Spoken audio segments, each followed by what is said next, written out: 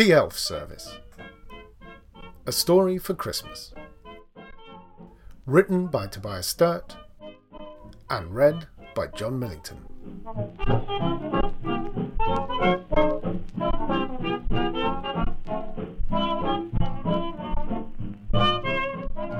Episode 20. Maddie Sharp wasn't exactly testing the Newsies' claim to be able to find anyone anywhere, but she wasn't not testing it. What she definitely was doing was putting herself on the outside of a silver bullet cocktail and a schnitzel in Basenak's, which wasn't much to look at from the outside, but inside was absolutely darling. It wasn't much to look at because there wasn't much of it to see. The old town was full of roads that had simply become tunnels because someone had built a street over the top, or houses that had become towers because someone had taken the street away. In the case of Basenak's, the road had got higher while the houses had slumped, so that if you peered up the shadowy side street, all you would see were the tops of the front windows gleaming above the gutter, as if the restaurant was peeking out to make sure there was no one about.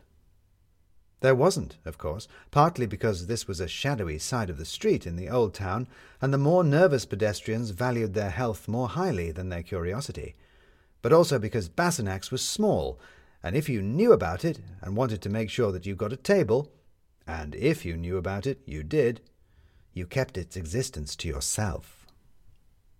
Inside, however, was a different story. Cuddles Basenak was never very definite where he was from.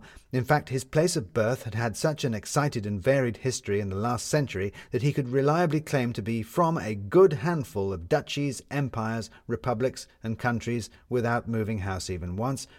But wherever it had been, he had managed to bring enough decorations to absolutely stuff his cheery little restaurant with hand-embroidered tablecloths and dim paintings of castles in the woods, little plaster witches in odd nooks, and hanging hams that smacked you across the face if you stood up carelessly. Jacob Basenak tended to regard his clientele as his wayward children, and they tended to regard each other as siblings, with all the competitiveness, conviviality, and tribalism that implies. They tended towards the more creative and expressive personalities, and the cheerful little place was often entirely too cheerful for relaxed dining. This meant that no one actually noticed Tin Lizzie come sneaking between the tables to appear at Maddie's elbow. "You found me, then?" said Maddie. "Does this mean you found McNulty, too?" "You're always in here," said Lizzie. "And yeah, we did, although it's a bit more complicated than that." "Why doesn't that surprise me?" said Maddie, shoving what remained of her schnitzel into a bread roll and handing the sandwich to Lizzie. "Come on, you can fail to surprise me further on the way." Maddie was surprised, however, although she would never admit it, to find herself half an hour later crouched in the shadow of a doorway in the new town with the Newsies. What surprised her was not the place, the back of the new council building where Crimble had his offices. She had been in stranger places after all, or what she was watching, McNulty trying to break into the council offices. She had fully expected him to be involved in something stupid. No, it was who he had with him. Hovering behind McNulty, as the man tried to jemmy the lock off a window, was a tall, skinny man with a shock of black curly hair that swayed gently to and fro as he jiggled nervously, watching McNulty. "I have to congratulate you, kids," said Maddie in a whisper. "You managed to find the one person who the whole city is looking for." "It is Jefferson, isn't it?" said Lizzie. "I mean, this seems stupid even for him," said Maddie. "But I think so, yes." At that moment, tired of McNulty's fiddling, Jefferson bent down, took off his shoe, and smashed the window with it. There was a tinkling of glass, closely followed by a bout of hoarse swearing from McNulty. "And now we've gone from stupid to flat-out insane," said Maddie. "What's he up to?" said Captain Blood. "Getting himself pinched," said Lizzie. "Well," said Maddie as lights came on in the building, "maybe we ought to do something about that." While McNulty and Jefferson were wiggling themselves in through the side window, the Newsies went into the building through the lobby in main force, ululating war cries at the tops of their voices, their two large boots slapping on the echoing marble floor. This understandably gave the night watchman something to think about, so that when Maddie sauntered in a few minutes later, the lobby was deserted. She picked up a torch and a bunch of keys from behind the reception desk and set off in search of Jefferson and McNulty. It helped that as a cat burglar, Jefferson made an excellent con man.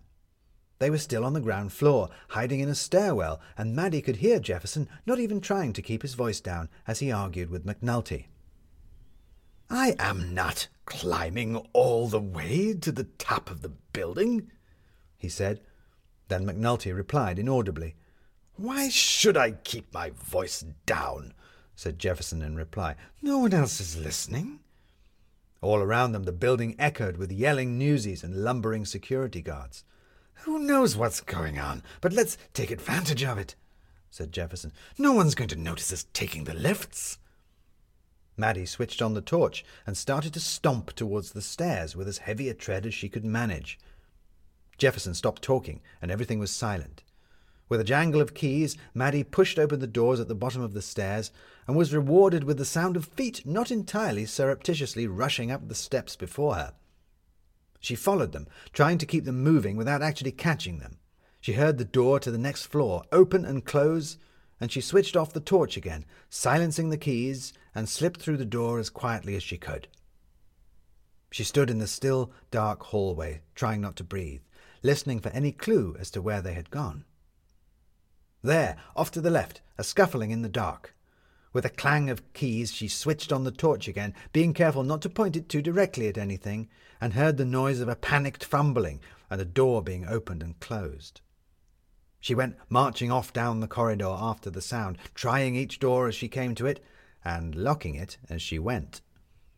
She rounded the corner and then turned off the torch again, creeping back in silence. Someone tried a door from the inside, found it locked, and swore softly but audibly. She tiptoed back to the stairwell just in time to hear someone come running down it. It was Wilson. He padded through into the corridor, suddenly silent as snow. "Jefferson's locked in an office down there," said Maddie, pointing. "I need him kept there. Spread the word."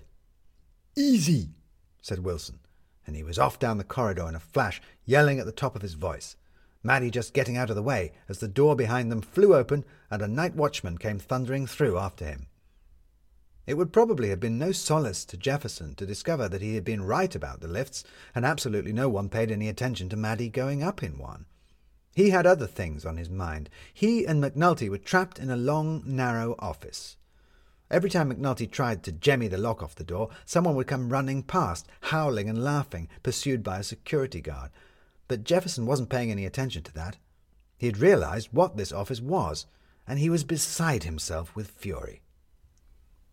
"The villains!" He was standing at the desk at the head of the office, pulling pieces of paper out of the in-tray, reading them and throwing them to the ground in despair. "The cold-hearted, flint-skinned, un-Christmassy villains!" "Keep it down," hissed McNulty, flattening himself against the wall beside the door as another watchman lumbered past the corrugated glass.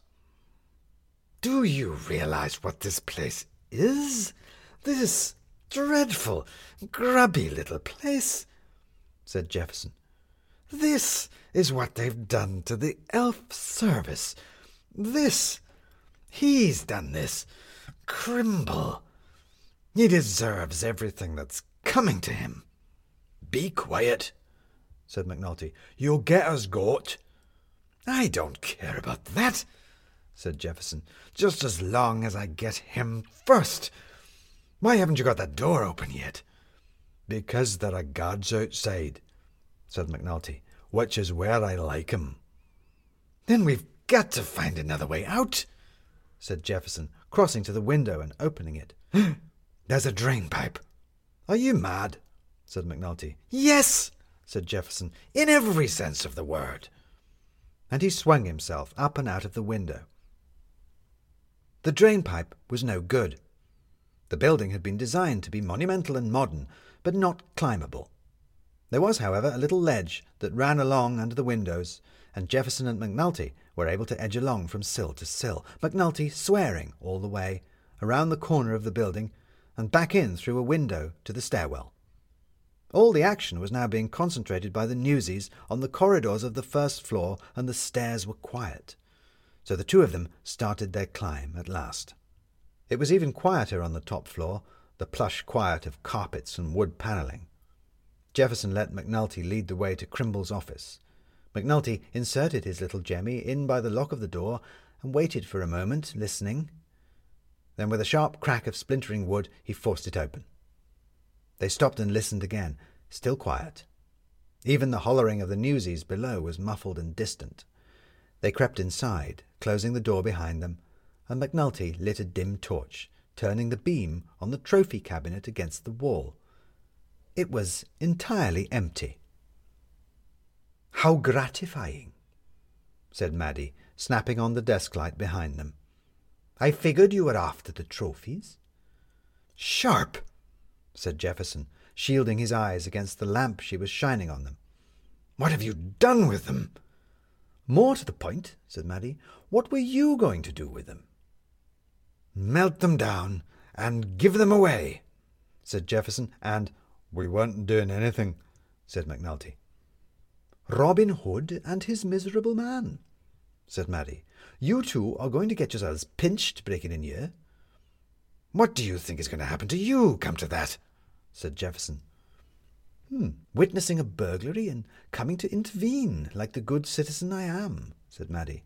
"I imagine I'll get a trophy of my own." "You wouldn't," said Jefferson. "You better not," said McNulty. "You might want to rein in Will Scarlet a bit there, Chief," said Maddie, "because of course I wouldn't." "Then what do you want?" said Jefferson. "Same thing as you," said Maddie. "Christmas. Only I have a better idea of how to get it." "I'm listening," said Jefferson. "So am I," said Maddie, "and it sounds like the newsies are running out of steam. What say you, we go and discuss this somewhere less arrestable?"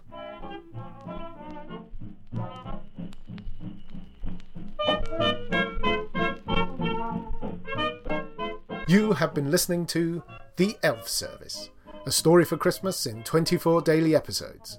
Read by John Millington and written and produced by Tobias Sturt. The music is Santa Claus is Coming to Town by Riley Farley and their orchestra from the Internet Archive at archive.org. Our illustrations are by Jamie Ledman, and you can see more of his work at jamieledman.com. This podcast is distributed by Acast, and you can find all of our stories there or on our website, christmasstories.co.uk, where you can also sign up for our newsletter. But wherever you found us, if you like what we do, please rate and review it, and share with someone if you think they'd like it too. More importantly though, make sure you're here for the next episode of The Elf Service.